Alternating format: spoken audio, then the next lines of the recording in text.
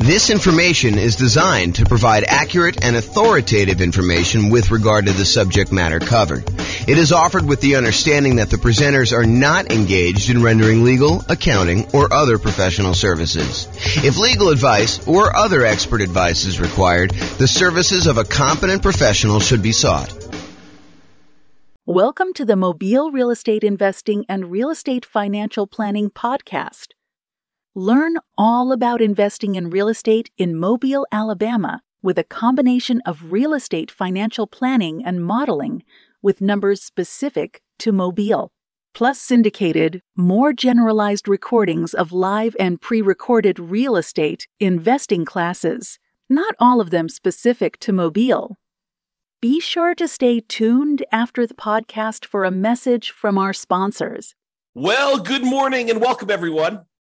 I am your host, James Orr, and this is a special class. I don't know if I've taught a class on hard money and private money for real estate investors before, ever as kind of like this combined topic.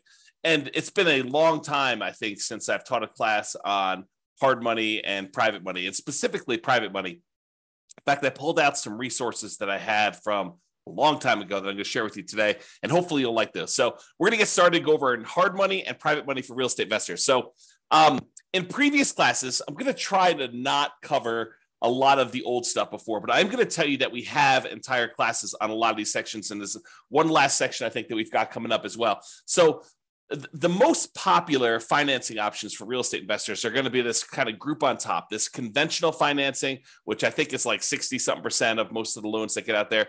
FHA, which I think is the next largest group.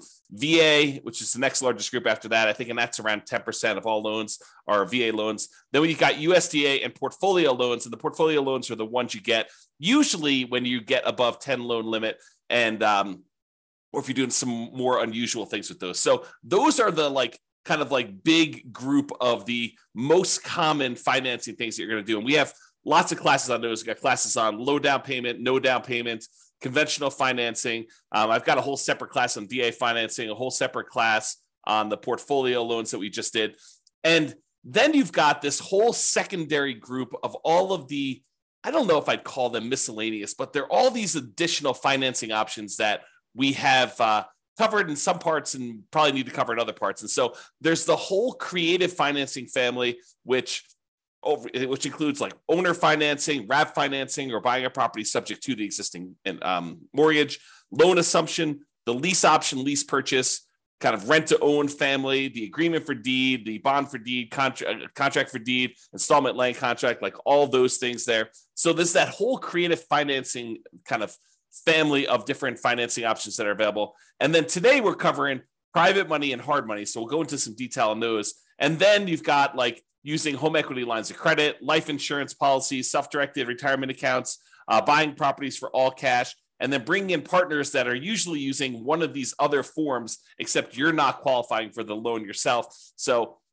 I kind of wanted to include all of those as different options. And I think we've got a class coming up to cover the HELOCs, life insurance, self-directed retirement accounts, cash, and partners ones, so kind of like a miscellaneous class to cover those last ones. But today we're going to focus in on private money and hard money. And I'm going to start with hard money. So hard money loans are not usually used when we're doing the nomad strategy, where you're buying a property, moving in, living there for a year. You're buying the property as an owner-occupant, getting usually low or nothing down owner-occupant financing rates, moving into the property, living there for a year. It's a requirement of the lender. You're going to sign a piece of paper when you get these owner-occupant loans that require you to move into the property and stay there for at least a year. And usually it's until you save up enough down payment for the next property. Then you go and you buy your next property, again, usually as an owner-occupant with low or nothing down. You move into that property, you convert the previous one to a rental, and you're able to repeat this until you have as many rentals as you want. So that's the nomad strategy. We don't usually use hard money for doing that particular strategy, nor do we usually use it for doing house hacking. And house hacking is when you're renting out part of the property that you're living in, whether you're buying a duplex and living in one half, or you're renting out a single family home and renting out rooms or something like that. That's house hacking. So we don't typically use hard money for nomads or house hackers. What we do typically use hard money for is buying properties that need to be fixed up and then we're reselling very quickly, or we're doing like a buy, fix up, refi, type of strategy, what some people would call the BRRRR strategy, the buy, rehab, rent, refi, and then repeat. So a lot of folks will use hard money to acquire properties that need a lot of work, because in some of those cases, it is hard in order to get loans on properties that are in really rough shape. In other cases, a lot of people use hard money as a easier to get short-term loan. A lot of times they're going to have really high interest rates compared to what you probably can get if you got more traditional conventional financing. But that's what they're going to use those for. Now, when you do hard money, the property is going to be very important to the lender.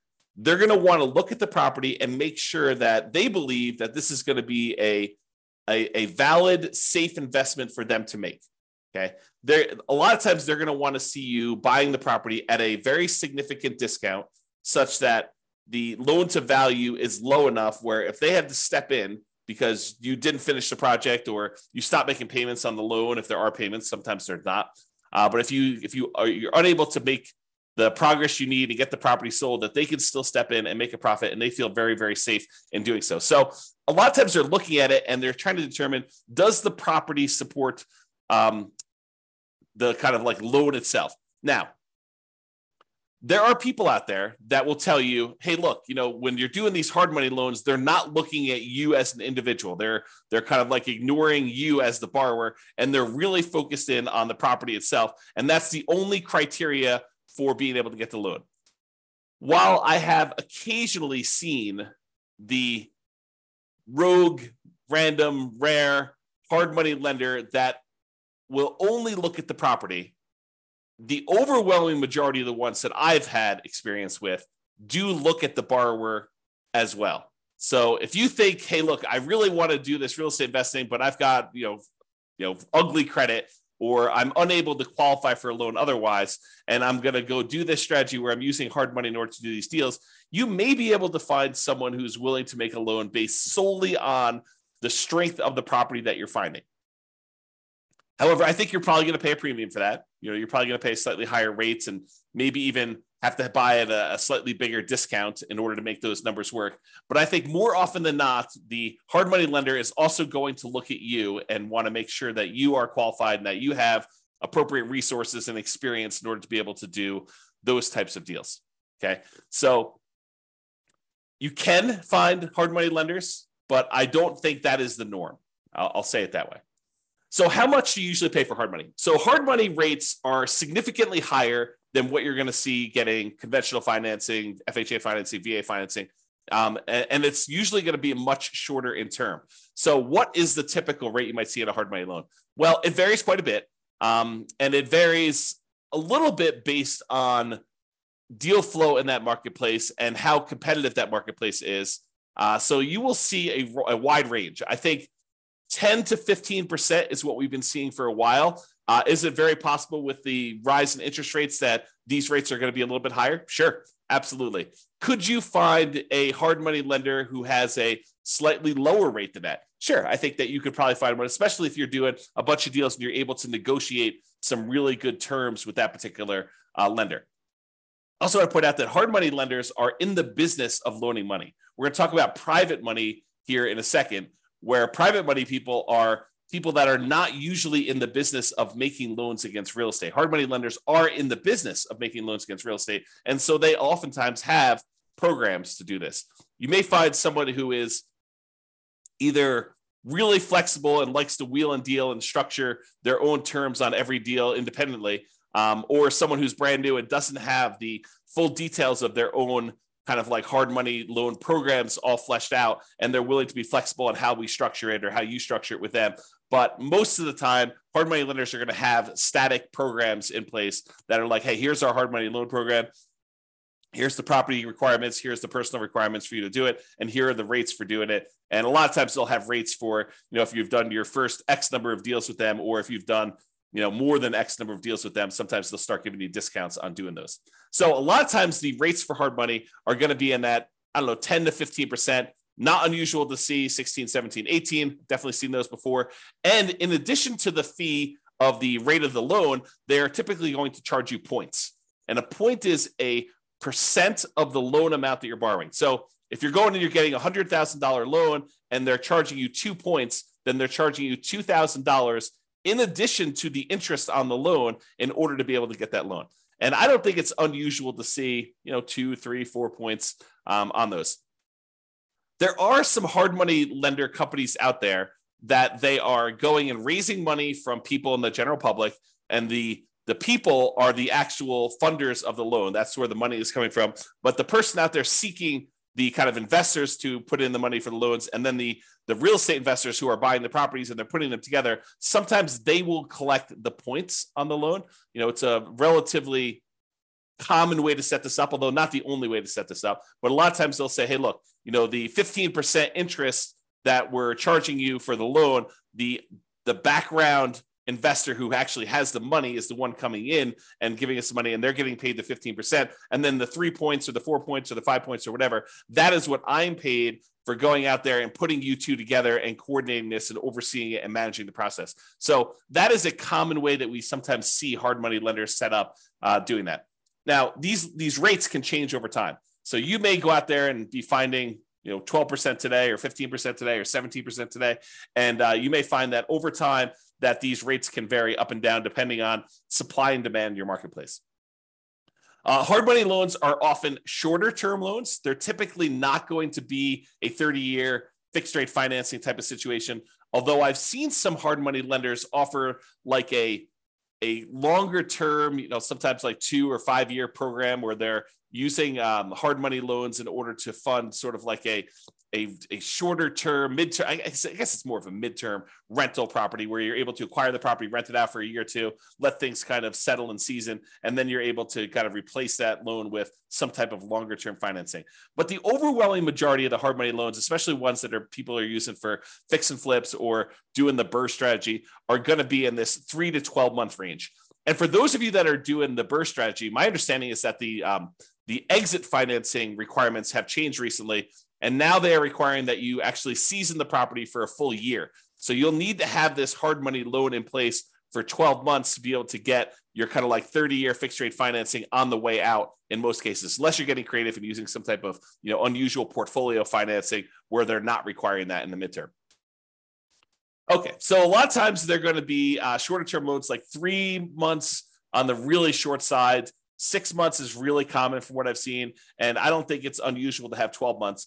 Some of them will structure these things. So they'll be like, hey, look, it's 6 months. It's 15% and 2 points in order to get the loan for the first 6 months. After that, if you want to extend for another 6 months, it's another point or two. And, the interest rate is still the same for that. And so they may structure it where you have to pay additional points in order to extend your loan for an additional term. So be careful when you're planning this and understand, especially if you're brand new and you don't really have a good understanding of the timeline for how long it's going to take for you to get your property fixed up, on the market, marketed, sold, and closed, because sometimes those things are independent, different time periods for a lot of those. And some people don't estimate that time correctly. They think, I'll get this on the market, I'll get a contract within 30 days, and I'll be closed within 30 more days. And so they can only give themselves 60 days to get the property marketed and sold. And that's not always the case. I'll say that way. So maximum loan to value, this can vary quite a bit depending on which hard money lender you're using. One you hear pretty commonly is 70% of the after repaired value. So if you think about what the property is going to be worth once you fix everything up, a lot of times they will set their loan amount, the maximum amount that they're willing to loan you on that property using a hard money loan, at some percentage of what the property will be worth after you fix it up. Not necessarily of what the purchase price is going to be now. So if you're able to purchase the property for less than that 70% of what it's going to be worth when it's repaired, a lot of times hard money loans can be nothing down, where you're able to acquire the entire property with no down payment because you're buying it at such a big discount that you're able to acquire it below 70% of the loan to after repaired value, as an example. Now, this isn't set in stone, so it's not like every single hard money loan is always going to be 70%. I've definitely seen ones lower than this. 65% is another pretty common one. I've also seen, especially in really hot, fastly appreciating markets, where some hard money lenders have gone as high as, I've seen 80%. It's possible they had even more than that at different times, but realize that these maximum loan to values do vary. They can be negotiable, although if you are relatively new and you've never done one before, your negotiating strength is relatively weak. unless you just happen to find, the right guy who's kind of willing to do that to kind of negotiate with you. I'm going to put myself on mute and wipe my nose. 1 second.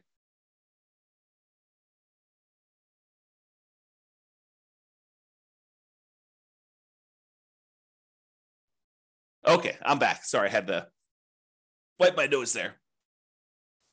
Okay, so we talked about that maximum loan to value being in that sort of 70%, 65 to 75, I'd say is probably some of the more common numbers I've seen. Now, can you usually borrow the money to purchase the property plus the money to borrow for repairs? And in some cases, yes. But again, you have to buy the property at a low enough price where the lender is willing to include the money for the repairs. It's not like you could buy the property for less than 70% ARV, and then in addition to that, they will loan you the extra 10% you need in hard costs in order to do the repairs on the property.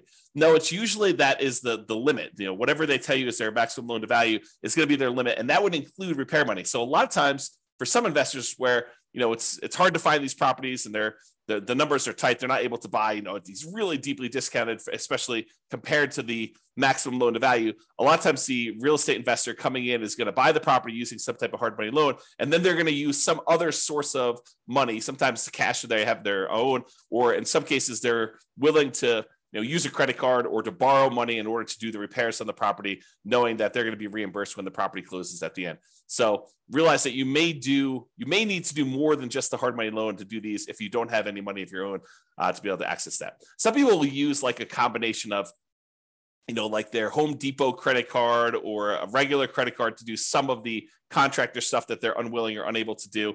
So they'll kind of mix and match and spread the load out all over, kind of across all those. However, if the hard money lender is going to loan you money to do some of the repairs, most of the time they're going to escrow the money for repairs. So it's not like you're going to buy the property and you're able to buy it at a big enough discount where they're also able to finance the repairs, and the repairs are, let's say, $15,000. It's not like the hard money lender, in most cases, some of them may, but in most cases, they're not going to just give you an extra $15,000 at closing that you're going to be able to just sort of have and use for living expenses or whatever. No, they're going to actually say to you, okay, here you go.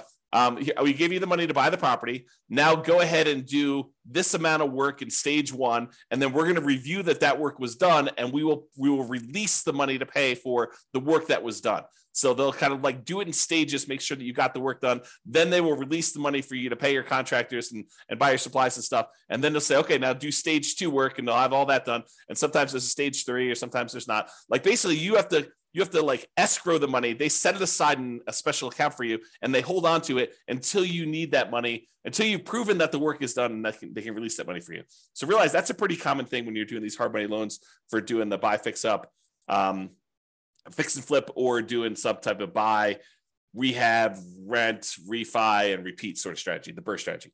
Okay. Let's see here. I think right now we are seeing, and this is very market dependent, but typically we're seeing more money than deals right now. There's more money on the sidelines where they're looking for higher rates of return than there are deals to fund. And so that typically puts downward pressure on interest rates and loans and stuff like that. Again, this is very market specific. I'm sure in some markets there are more deals than there are money out there. And with the rise in interest rates and the alternative things that people can invest in and get a good return on their money, maybe there is less money seeking these hard money loan situations than there was in the past. So realize that could change over time as well.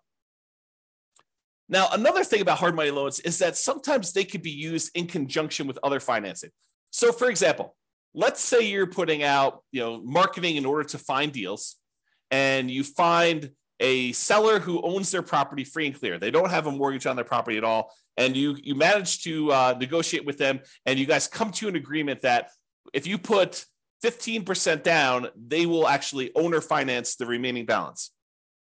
So one thing you could do is you could come in, you'd have to negotiate this, of course, but you could come in with a hard money loan, put 20% loan to value, first position, hard money loan on the property at whatever it is, 15% and 2 points, where then you're able to get 15% that you're going to give to the seller as the money that they require down in order to do the owner financing type situation. And then you've actually pulled out 5% in this example as cash that you can use to hold the property, make monthly payments while you're getting it occupied, do any fix up that is required in order to get the property where it needs to be, do some marketing, maybe even pull out, in some rare cases, a little bit of your profit when you acquire the property to kind of fund your marketing, to reimburse you for the marketing you paid in order to get the deal done. So you can use hard money loans as a way to put down payments in conjunction with maybe some other type of creative financing. Now, are you going to be able to do what I just described if you're trying to do like conventional financing or FHA financing or VA financing or USDA financing? The answer is absolutely not. So the only way you're able to structure this, where you're able to use a hard money loan in first position and have the seller be in second position, is with some of these creative financing deals like owner financing, or probably not even if you're doing subject to, although I guess you could get creative and structure these with subject to or wrap financing, but they're a little bit less obvious to do. So these are not going to be conventional financing combined with hard money loans in order to be able to do those. They're typically going to be some type of hard money loan in conjunction with some type of owner financing, where the owner is going into second position, because usually the hard money lender is not willing to go into second position. You may be able to find a rogue hard money lender who's willing to go into second position as long as you're at a low enough loan to value and they understand the risk that they're kind of going in, and they may charge you a much higher rate for doing that and higher points. But most of the time, the hard money lender wants to be in that first position when you're doing those loans. Okay, I'm going to talk very briefly about kind of a side note related to hard money loans. And Terry says a lot of hard money lenders don't allow a second position lien. Yep, I think that is true, Terry. If the loan to value is low enough, though, there are some hard money lenders who would absolutely be willing to be in first position with a very low balance loan. For example, you have a $200,000 property and you want to borrow $40,000 on that thing, and you want to use a hard money loan to do that, and the seller is in second position. I think a lot of hard money lenders would allow you to do that. Again, it's negotiated. Not everyone is going to do it exactly like that, but you're right. There are some that will not allow a second position, especially if it's a high second position. Like you're borrowing 70% loan to value and they have you put a 30% second there on there for the rest of the money. That's probably not going to fly. Okay, so let's go off on this side note. So on the side note about real estate investors, some real estate investors, I'll say, and it's more than just like onesie twosie. I think there's a good percentage of folks, some real estate investors aspire to eventually be hard money lenders. They think to themselves, hey, look, eventually I want to get to the point where I've got a bunch of rental properties, but I've also have a lot of cash on hand, and being able to take the money I have and use that to make hard money loans and get 10, 11, 12, 13, 14, 15% return on my money. That seems like an attractive proposition for people. And I think a lot of them believe, and I think this is an incorrect belief, and I'll explain why here in a second. They incorrectly believe that, if I've got $1 million and I'm getting 12% on my money, then I'm getting $120,000 a year that I can live on if I'm getting 12% of my money and I'm doing hard money loans. What they fail to realize is a couple things. Number one is the utilization factor. If you think about the money that a hard money lender has, the full $1 million is probably not going to be completely deployed and invested at the same time all the time. So what it typically might look like is the hard money lender might say, okay, I found an investor who's doing a deal. I'm going to loan them $200,000 on this deal, but I still got $800,000 sitting somewhere else and I'm earning not the 12% on, okay? And then they go and they find another investor, and the other investor says, okay, I need $300,000. They make a $300,000 loan, and now they've got half of their $1 million out at that 12%. But then they still have this other $500,000 that is not earning 12%. And so they're not really earning 12% on their full $1 million at any given time. Then another one comes along and they have $200,000 more out. So they have $700,000 out, but then the first one gets paid back. And so they no longer have that $200,000 out. So now they have $500,000. And then, another investor comes along and they want $600,000, but they don't have $600,000 now because they only have $500,000 left. And so there's this problem of, how much are you utilizing the $1 million or whatever you have as your kind of like investment portfolio for making these hard money loans? And most of the time, you don't have all of it out at all the time. Now, some people, some real estate investors will choose to use some type of home equity line of credit on an investment property or their owner occupant property, and they will use that as a buffer. And instead of collecting the full 12%, maybe they're paying depending on when they got the loan, 3, 4, 5, 6, 7% on the money that they're coming out with their HELOC, but then they're loaning it out at 12%. And so they're getting the spread, but they're not borrowing the money unless they actually are using it. So you don't have as much of, I guess it's a different utilization problem for doing that. So realize that if you're trying to do this hard money thing, if you're kind of aspiring to do that as a real estate investor, utilization is going to be a key factor. Getting and keeping all of your money out as much of the time as you possibly can is going to be an issue for a lot of folks. And it is sometimes solved by doing like these home equity lines of credits where you're sourcing the funds from somewhere else and then you're using that, or you're becoming like a hard money lender where you're going out and you're finding a pool of investors that have money that they want to invest, and then it's really not your direct problem. And I say direct because it is a problem for you that your clients don't have their money kind of out and invested all the time, and then you're kind of using your uncle who has $1 million. You're saying, hey, uncle, you've got this home equity line of credit for $1 million. Why don't we, loan this money out to someone at, 12% or 15%. And you're sort of like overseeing the deal and finding the real estate investors who need the money for the hard money loan. And maybe you're collecting the points and maybe you're participating in the percentage they're earning or not. But then your uncle's borrowing the money at 5% and he's getting 11%, you're getting 1 point, like there's all these different ways to structure it where you're going out there and you're starting the business of doing this. I'll also point out, which we'll talk about here when we talk about private lending, is that if you're the one that's going out and you are coordinating, bringing in investors and making these loans on properties, that you probably do need to be licensed. And the licensing may vary. I'm not an expert on licensing by any means. I did talk to my own personal attorney, and I chose to get licensed with the state of Colorado when I was raising private money.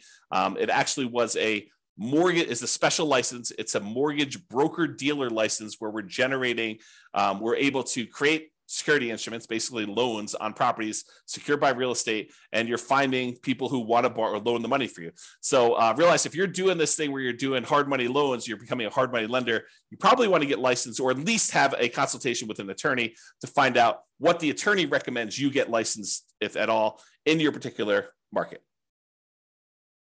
Okay, the second part about this, investors aspiring to be hard money lenders, is this idea that you should live on that full interest. So you think, even if you could go loan $1 million out and collect 12% per year, $120,000, a lot of investors think, oh, I can live on that $120,000 and I only need this $1 million and I'm able to collect 12% per year return on that. And so really I'm getting $120,000 a year that I could live on. That's not how that works. If you've studied any type of retirement planning, especially folks in the financial independence, retire early, the FIRE motion, kind of like group of stuff, you'll hear about this concept of the Trinity study or the 4% rule.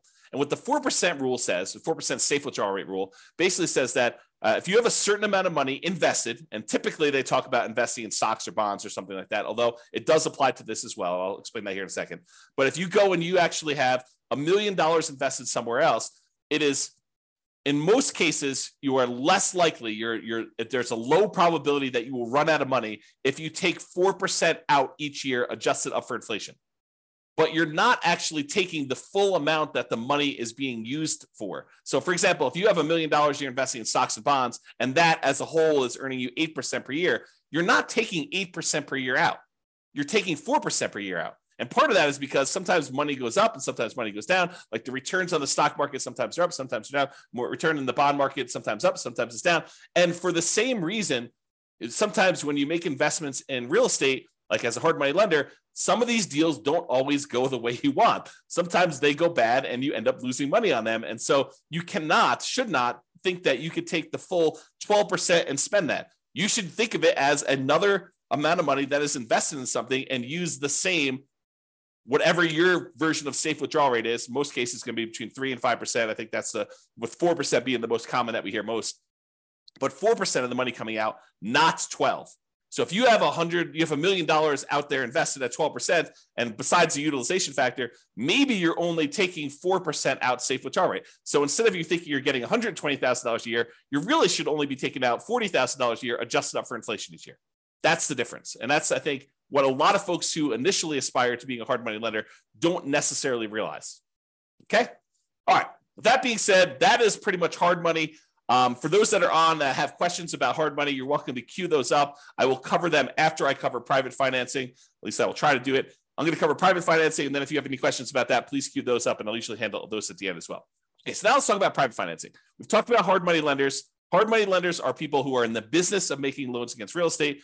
Private financing are those that are not necessarily in the business of making loans against real estate, like grandma. So you're at Thanksgiving dinner, you're talking to grandma about this new real estate investing thing you're doing, and you're kind of venting to grandma that you're having to pay 15% in order to get these hard money loans in order to buy these fixer-upper properties that you're kind of using. And grandma's like, that's crazy. I've got my money in CDs at the bank, and I'm only earning 3%. And she's like, why don't I loan you the money and you can pay me 6%? And it's a lot better than you paying someone else 15%, and I make money too. And you're like, grandma, that sounds like a great plan. I'll go ahead and use you in order to do my loans in the future property. And I don't have to go use this hard money lender anymore. And it's cheaper for me and it's better for you. Okay. So that's the idea behind private financing. We don't typically use these for nomads or house hackers. If you're doing that nomad strategy or the house hacking strategy, most of the time, you're going to want to get these 30-year fixed rate, long-term financing loans from the bank to do those. You could use private financing, but most of the time we're getting a bank to loan us money at these really great interest rates to do that. So not typically used for nomads or house hackers. It typically is, excuse me, let me clear my throat 1 second. I'll mute myself again. Okay, I'm back. So usually we're talking to friends and family and sometimes other private lenders in order to get this type of private financing. So this is not like you're advertising to find private financing, although some people believe that it is. So most of the time, this is going to be people that you know. You're going to be out in the street and you're going to be talking to them. They're going to say, what do you do? And you're going to tell them, I flip properties. And they'll be like, oh, that's super interesting. What do you do here? And you kind of explain to them, well, I go find these really these properties that need a lot of work. I usually bring in somebody who is, looking to get a better return on their money. And I use their money in order to, buy the property, and I pay them a really good return on their money. And I do the fix up, and then I sell the property to a family who really wants a really good, nice property in their market. And they buy that. And then I pay back the lender who did the money with some interest on it. And they're really, really happy. And I help the family, I help the lender, and I kind of do that. And as you describe this, they're either thinking to themselves, that's awesome. I would like to do the fix and flip myself. Or sometimes they're like, well, how much are you paying to do your loans? Because I've got money to invest. And that's how you tend to find, not, it's oversimplification, but that can be a way for you to find these kind of like private money loans for doing that. Private money financing typically is more flexible than banks and can be much faster to close. Imagine someone's got $1 million sitting on the sideline and they want to get it out there and invested, and you've got a deal and you need to close in 3 days. Well, it's a matter of them being able to go down to the bank, get the money in order to be able to have you wired to the title company in order to close on it. So it's faster to do these a lot of times. The relationship is extremely important when you're doing these private financing. It's really their trust with you is going to be a major factor in doing this. Unless they're sophisticated and they're analyzing the deal and underwriting the deal themselves, most of the time they're trusting that you are going to take care of them, that you're the expert, that you know what's going on, and that you've qualified this as a good deal, and that you personally are guaranteeing the loan and are going to pay them back. Okay, so that's really why the relationship is still important there. So your financial statements is probably still important. However, they may never ask. Okay, but they may ask you, hey, have you done these before? You may see like the normal range of questions that someone who is skeptical about giving someone that they know at different levels. If it's grandma, she probably knows you pretty well, but this could be, a coworker or something like that who but doesn't really know you super, super well. So they may ask you some questions about your financial situation in order to qualify for that. What is the typical range for private financing? It's all over the place. It's whatever you can negotiate, but I think in that kind of like 4 to 8% range is probably in the ballpark, probably more toward the higher end with interest rates going up. And this can change over time. As money becomes more expensive, people feel less compelled to move to do something like this when they can get 5% in a CD. So if we see CDs go up to 5 or 6 or 7%, then, they may want a premium over what they can put in the CD and get as a return on that. So the range can vary. It's completely negotiated between you and the private financing person. But, typically in that, 4 to 8% range can be there. And I think over time you find cheaper money, right? You go ask the first person, they tell you 10, and maybe you use 10 on a deal, but you're constantly looking for someone else to borrow the money. And when the next person asks you kind of like, how much are you paying? You tell them 9. And if you find someone who's willing to do 9, then you start using the 9 person, you stop using the 10 person, and you kind of work your way down until you find more and more reasonable money over time. And some real estate investors will actually, they'll have money out on deals, especially if they're using private financing for more of like intermediate term deals instead of doing like 3 or 6 months or a year. Maybe they have got like a 5-year term on their money. And if they've got lower money than what they currently have out, they will replace it and pay the old person back. So for example, let's say you have a deal where you've got money out and you can have that money out for 5 years. And let's say it's at 7%. But then you're talking to someone else, you're telling them, okay, we're probably loading in the 6.5% or 6% range if we're doing these hard money loans, or the private money loans rather, for the next 5 years. And they're like, well, I've got, $500,000 I'd like to place right away. And you're like, okay, well, I can replace you. I can replace someone who've got a little higher financing. Are you okay with that? And you kind of work it out between all of them. And you replace the higher 7% ones with now 6.5% or 6% money. And you're able to kind of like do that. Now, the other thing you could do, this is like part of the negotiation strategy if you decide this is a way you'd like to operate, but you could tell people, look, I've got, $500,000 out right now at 6%. If you want me to place your money right away, it'd have to be good enough for me to be willing to pay off that 6% one and have your money out there. They may say, well, I'd be okay with 5.5 as long as you're using it right now and you're going to keep it out there for 5 years. So you negotiate the terms of whatever you're willing to do.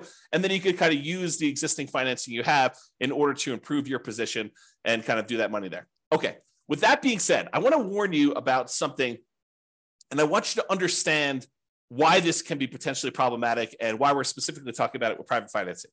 So sometimes you will go find a private financing person who is wanting to loan you money where they don't need the money right away. They don't need the return right away. They're kind of like okay with getting a really good return, but they don't necessarily need the cash flow right now. So for example, one of the more common ones is someone has a self-directed retirement account where they want to loan you the money. Whether they get paid interest monthly or they get paid their interest all in one big lump sum at the end when you pay back the entire loan, they don't care because the amount of money in their account is not actively being used as they're kind of like growing this account there. So they don't really care if you're making monthly payments. So you're really putting their investment into the deal, and their deal, the amount that you owe them, is actually increasing over time. And there may be some advantages for you to do this. I'm not going to get into deal structuring, but there may be some advantages for you to do this for improving cash flow or how you're structuring this, where this is advantageous to you, not having to make this monthly payment, at least in the short term. And so they've got, let's call it, let's say they did a smaller loan. Let's say they did a $100,000 loan on this, and they're actually allowing their interest to accrue. So at the end of the year, let's say they're getting 6%. So at the end of the year, they owe, you owe them 106. They've earned $6,000 on the $100,000 that they have out. And then the next year, you owe them 6% interest on the 106. So it's 1012 plus a little bit extra for the interest on that. So really over time, their balance is growing, and that's happening there. And then eventually you decide to replace the money that you owe them with another private lender. And you go and you pay back this $100,000 original loan plus the $6,000 in interest plus the, let's call it $7,000 interest in year 2 plus the $8,000 in interest in year 3. So you're paying them back their initial investment plus the returns that they earn. And you're doing that with money that you're bringing in from the outside from another investor coming in. What does that sound like to you? It should sound like a Ponzi scheme because you're actually paying off the previous investors, their initial investment and the return that they've earned with new money coming in from another investor. So it should sound like a Ponzi scheme to you because that's what a Ponzi scheme is, right? And then a person who's coming in, they're collecting money and they're paying out the returns and stuff by another investor coming in. So you inadvertently, without really thinking you're doing some type of Ponzi scheme, you actually came in, you said, okay, we structured this great loan. You're happy getting, the amount of money you borrowed and some interest on it. And we're allowing that interest to accrue, which is totally fine. There's nothing wrong with that in and of itself. And then over time, you're like, okay, now you want to get out of this loan. And maybe it's as innocent as that, right? They call you and they're like, hey, look, I finally need this money out. And you're like, hey, no problem. I'll replace you with another one of my private lenders. And you come in and you bring in another private lender to pay off that $100,000 plus whatever they own. Now you've inadvertently kind of like formed this Ponzi scheme situation where you're paying off an old investor with a new investor and you're paying them their actual returns using that. So you got to be really, really careful that you don't structure this and get advice from an attorney to avoid this situation if it comes up for you. If you're, and even even the idea of replacing the loan is kind of on this borderline edge of this Ponzi scheme, right? Like you're taking one investor's money and you're replacing it with another investor coming into the deal. So definitely talk to your attorney and make sure that you feel really comfortable with the way that you're structuring these and you're doing that. So that's what I wanted to warn you about. It's kind of like this concept of inadvertently setting up a Ponzi scheme to do this. And we don't usually see it as much with commercial lenders. Maybe the commercial lenders don't care. Maybe, it probably is, now that I think about it, it probably is that the organizations that are going to come after you for doing these Ponzi schemes, they're trying to protect the public, not necessarily a commercial lender who is making these conventional FHA, VA loans where if you do a refinance there, they're like sophisticated institutional type of people that know about these loans. But someone who's a consumer on the street, they're trying to protect the consumer. It's a consumer protection law and situation in that particular case. Okay. So I wanted to cover that in case you never thought about it that way. If you decide, hey, I really want to do this real estate investing thing, and this idea of going out there and finding friends and family, people that I know, contacts that I know, and raising money in order to be able to accelerate my ability to do deals, if you're going to get really serious about that, you may decide to go out and start talking to people in a more formal process rather than just off the cuff at Thanksgiving dinner. You're like, hey, look, I want to tell you a little bit more about, what I've been doing. And, if you want to, I'll sit down and I'll walk you through exactly how this all works. And maybe you form like a little PowerPoint presentation, or maybe put together a little PDF, or maybe you decide to go talk to them about, like how your deals are structured and what the deal looks like that someone could come in and do. So eventually, if you plan on doing this more than just like a off the cuff one-time deal with Uncle Joe or grandma, and you decide you want to go out there and make this part of your business, you're probably going to want to formalize this a little bit more. So I will share with you, for the folks that are kind of like got access to the recordings and stuff, I will share with you an old PDF. I'll kind of let you glance at it really quick, but I'll share with you an old PDF that you may want to use as sort of a very rough sample starting point of what you may want to use as a baseline for creating your own private financing presentation there. Now that I've said that, and you're going to start getting more serious about raising private money and going out there and doing this repeatedly, I want to talk to you about just the tiniest bit, because I'm definitely not qualified. I'm not an attorney, but I want to talk to you a little bit about soliciting and licensing. So if you are going out and you are soliciting people to make an investment and you're creating a security instrument, you're basically creating a security. Someone gives you money and they're relying on you to get a return from that. And you're having that secured by real estate in this particular example. So you're going and creating an investment for them where you're collecting money and you're advertising. Even if it's word of mouth advertising and talking to people about it, that is still a form of advertising, even if it's not printed. But if you're going to go and do that, you need to become aware of the licensing laws required and the advertising restrictions that you have by doing this type of solicitation. So this is sort of I'm not going to teach you to go do this because I'm not an expert on it and I don't know different states' laws and stuff like that. But I will tell you, I did talk to my attorney when I was doing this more seriously. And my attorney advised me to go get the license that I was required to do, which I told you in the state of Colorado. I don't know what it is in your other states. It's a mortgage broker dealer license. That's what it was. And there were definitely restrictions on what you can and cannot say and what you can and cannot advertise in order to do this. And so realize that this is not a Wild West. You can say or do whatever you want.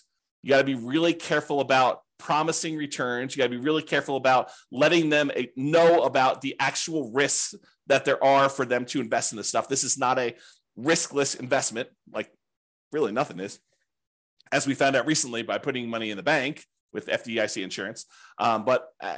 This is not a riskless investment either, and they should understand what the risks are. And you probably should have written risk disclosures prepared by an attorney, and you probably should be licensed. This is the weird thing, right? Like if you're going to go do a single loan with grandma, do you need to be licensed? Maybe, probably. But this is sort of like, you speed once. Can you get in trouble for doing that? Sure. Are you likely to get in trouble for doing that, especially with grandma? Probably not. But realize that, you may want to consider getting licensed and learning the rules and regulations for doing this. This is not like a open world where you can do whatever you want there. That's kind of what I'm pointing out there. So I will share with you that you probably should get licensed. I went and got licensed with a mortgage broker dealer license with the Division of Securities. And then they have oversight in what you do. They want to improve things. They want to review your things. They want to review your documents every once in a while. So they'll want to go and make sure that you're doing everything correct. All right. One other thing I'll point out to you. I'm going to share with you the business card I had and what I thought was a good way to do it, but you'll want to definitely check with your attorney to make sure that this is in compliance and that you're allowed to do it. So this is a really old business card back from when I was doing this. I'm, not really raising money anymore. But basically it was like a typical, I buy houses and apartments kind of thing in here. Have my contact information, my name, address, and website and stuff like that. I don't even think the website's up, so there's nothing really to go look at on there. And then on the top here, this is the back of the business card. Besides the creepy kind of shadowy, my face there and there. This was the way that I expressed to people that there were opportunities to invest is I disclosed my licensed situation. So this is sort of like what I would refer to as licensed disclosure marketing is probably a good way to describe it, right? You are disclosing to someone that you are licensed and that this is a licensed activity. And by disclosing that you're licensed in a licensed activity, you imply that there's an opportunity there for some people, right? So licensing disclosure for private investors looking to earn returns from private real estate notes. So I'm giving them a notice telling them there's a licensing disclosure here. Notice. And then it was my LLC name here. The one that was the mortgage broker dealer licensing is a mortgage broker dealer licensed by the Colorado Division of Securities to create notes paying interest secured by a deed of trust on real estate for private individuals seeking those investments. And then I had my personal name is a licensed mortgage sales representative for that thing. So I just disclosed to them through my licensing disclosure that I am licensed to do this in case you had an interest to do that. So that was sort of a possible workaround for directly soliciting for these loans is that you actually advertise your licensing and that this is a licensed activity and you can kind of get people there. Okay, so this is a kind of like really quick, big picture overview. I realize you can't see all this stuff, but this is all of the things in my private lender program, kind of like PDF that I would hand out when I'd sit down with someone to talk to them about doing private loans. It's a 25-page document, and you could just kind of get a glance at what's going on there. But I will upload this to the place where I'm going to post the video recording. So if you are accessing that, look for the link if you're watching the recording after the fact or whatever it is there. Okay, so that's all I got on private financing and the hard money lending. If you've got questions, go ahead and queue those up, but I'm going to kind of go through the conclusion here. So many traditional long-term buy and hold real estate investors will choose to use some type of conventional financing, then portfolio financing. So they're not going to deal with hard money lenders or private lenders at all. Many house hackers and nomads are going to choose to utilize the low and nothing down financing options like VA loans and USDA and FHA and conventional loans. Those buying apartments of 5+ units will likely be utilizing commercial financing, which we covered, I think, yesterday. However, some real estate investors will choose to utilize private financing and hard money. And those situations I talked about, like you're doing fix and flips, or you're doing the BRRRR strategy, or you're, kind of like short-term financing things with, private loans or something like that. So this is especially true for those that are doing that. So that is all I've got. Any final questions before we end for today? You guys have been really quiet. Besides Terry. All right. Doesn't look like there's any questions, so I'm going to call it. Thank you, everybody. We will see you tomorrow. You're very, very welcome, Terry. See you all tomorrow. Bye-bye for now. With home prices up, mortgage interest rates up, and rents up, but not quite enough to counteract the higher prices and interest rates. Cash flow on rental properties in Mobile is harder than ever. Book a call with the Real Estate Financial Planner to apply our proprietary 88 strategies to improve cash flow on your rentals. See the show notes for a link to schedule your call and improve your cash flow today. If you're a real estate agent, lender, or professional in Mobile that wants to help our real estate investor listeners, consider reaching out to learn about collaboration opportunities with this podcast. We'd love to add more value to our listeners by having you assist our investors buy, sell, and finance their real estate investments. See the show notes to schedule a call to discuss collaboration opportunities.